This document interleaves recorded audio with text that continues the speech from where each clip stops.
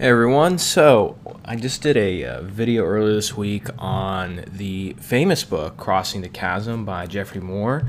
I'm holding it here in my hand, and I can tell you it's really beat up. This is one of the books that probably I've highlighted and written in the most. And what Crossing the Chasm is about is marketing and selling disruptive technologies and products to mainstream customers. So if you think about a bell curve, which is essentially kind of like a long upside down U. You have different types of customers at different areas.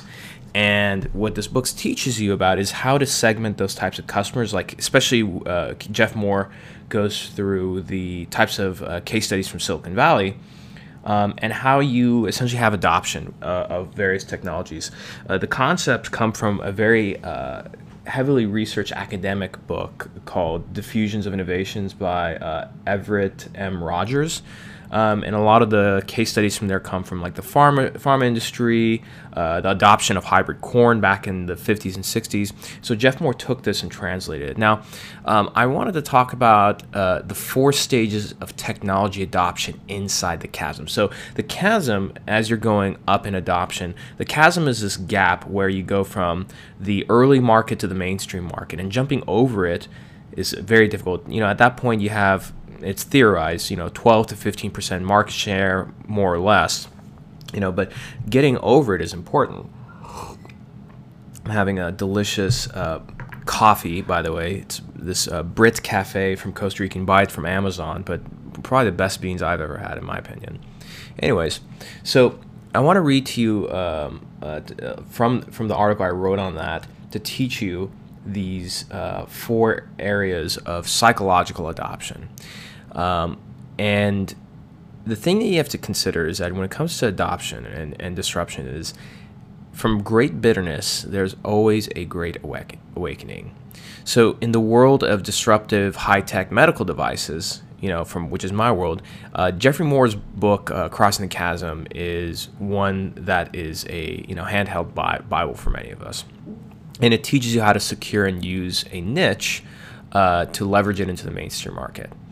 And some of the great med device executives I worked with, Chris Sells, Chris Prentice, Tim Morawski, and others, they've told me a variety of war stories about taking technology to market and fighting tooth and nail for supremacy and essentially challenging the status quo.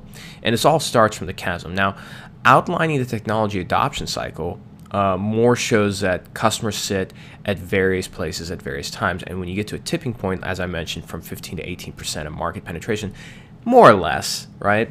The system tips and you get mass market acceptance into an idea. Now, since you're listening, let me describe this bell curve. The early market, you have technology enthusiasts, which are, let's just take the example of the iPhone. So you have early market, which is technology enthusiasts first, and then visionaries. Technology enthusiasts are the people who stood in line for iPhone 1, and they didn't even care what it looked like, or that was crappy, or had all these issues. They were technology enthusiasts. They just wanted to adopt. Visionaries come right after them. They're probably the people who showed up on day 2 or 3, still waited in line. Okay, and once you start getting to the chasm, right, you start entering the mainstream market. Right. So after you deal with the enthusiasts and the visionaries, you're getting to the chasm. So after a few months, let's just say the iPhone 1 got a lot of press. People know about it, and within that year, you have the mainstream market. First, you have the pragmatists. Pragmatists are people who are pretty skeptical about new technology, and they want a full solution. They're the kind of people who actually wait for the new thing to come out, and maybe wait a few weeks, a few months, even a year before getting it. After the pragmatists, on the second half of the bell curve, you have conservatives. People who say, okay, like my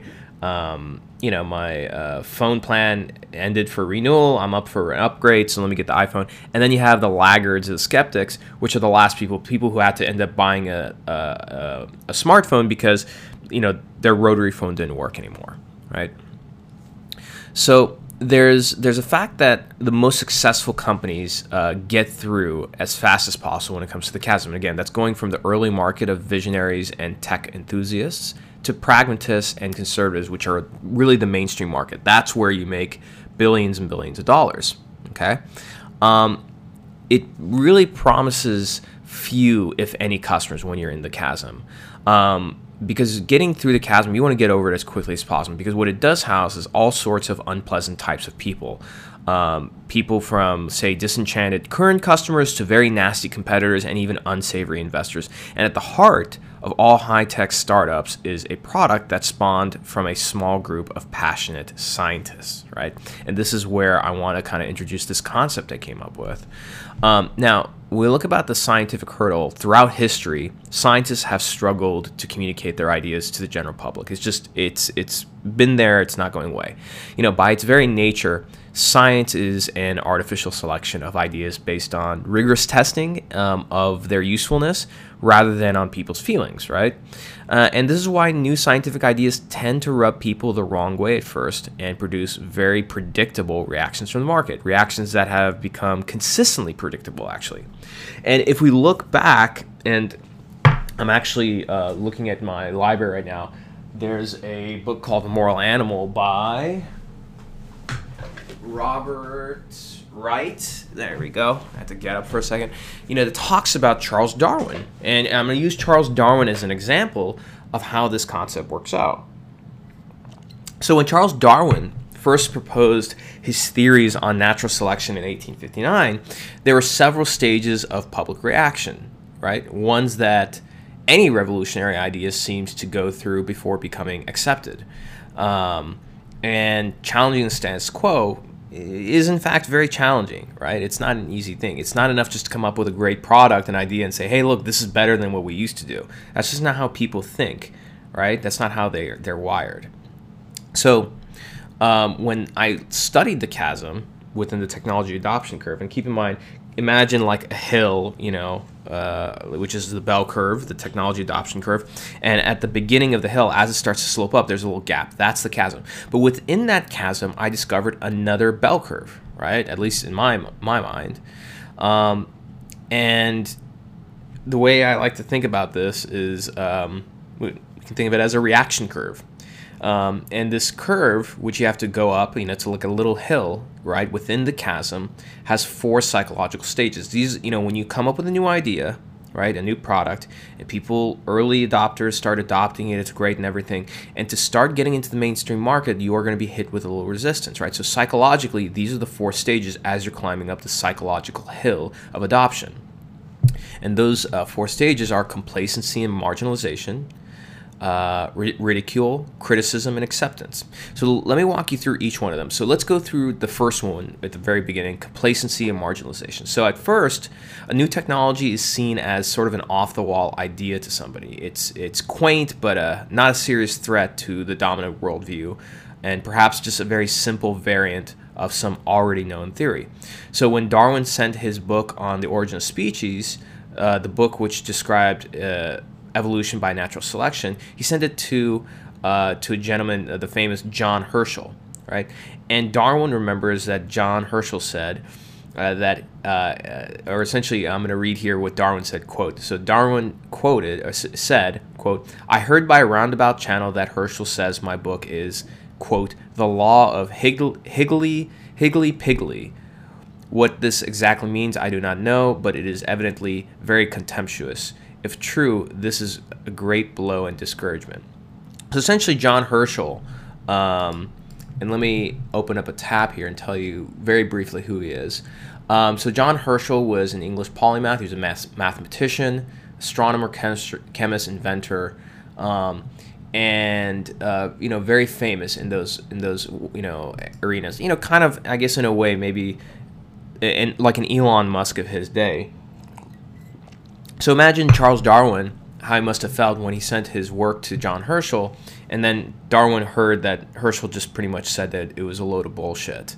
And Herschel even went on to say, quote, the principle of arbitrary and casual variation in natural selection as insufficient without intelligent direction, which essentially he's just saying that, there's nothing intelligent about this concept, and he really just kind of put it down.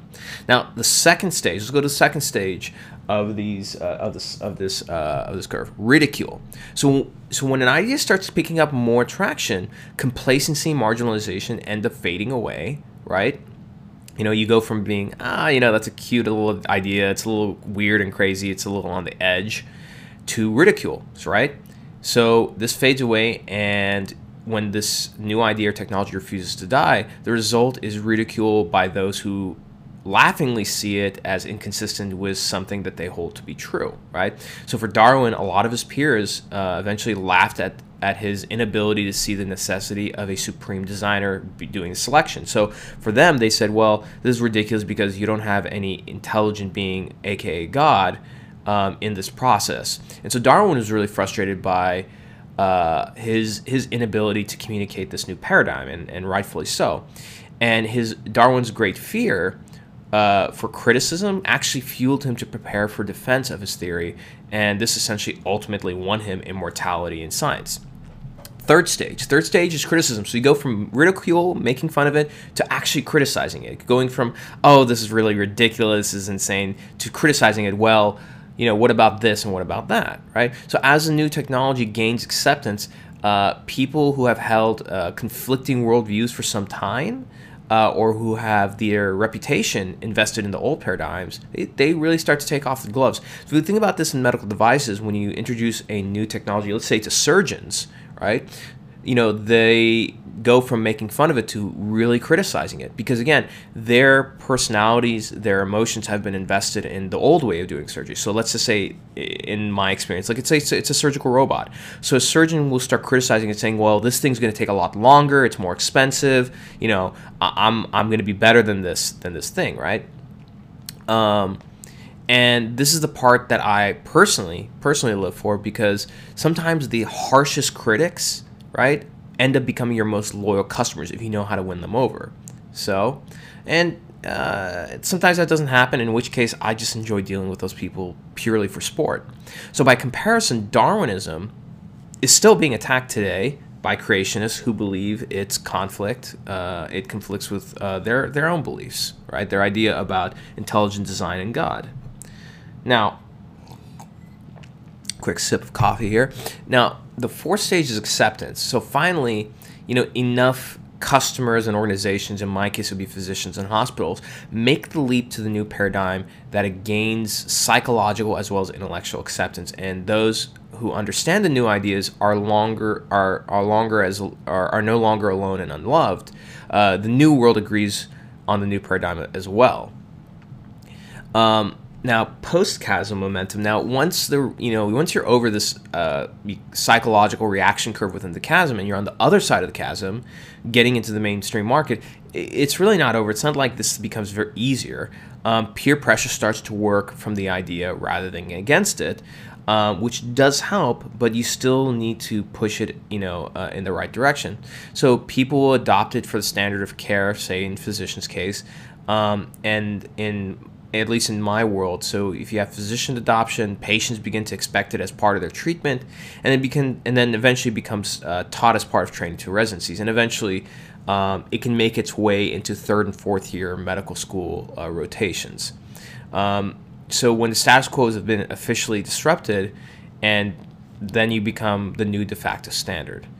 So all that said, I hope you enjoyed this interesting little history on technology adoption. I do recommend getting Crossing the Chasm and reading it, something that I constantly refer back to.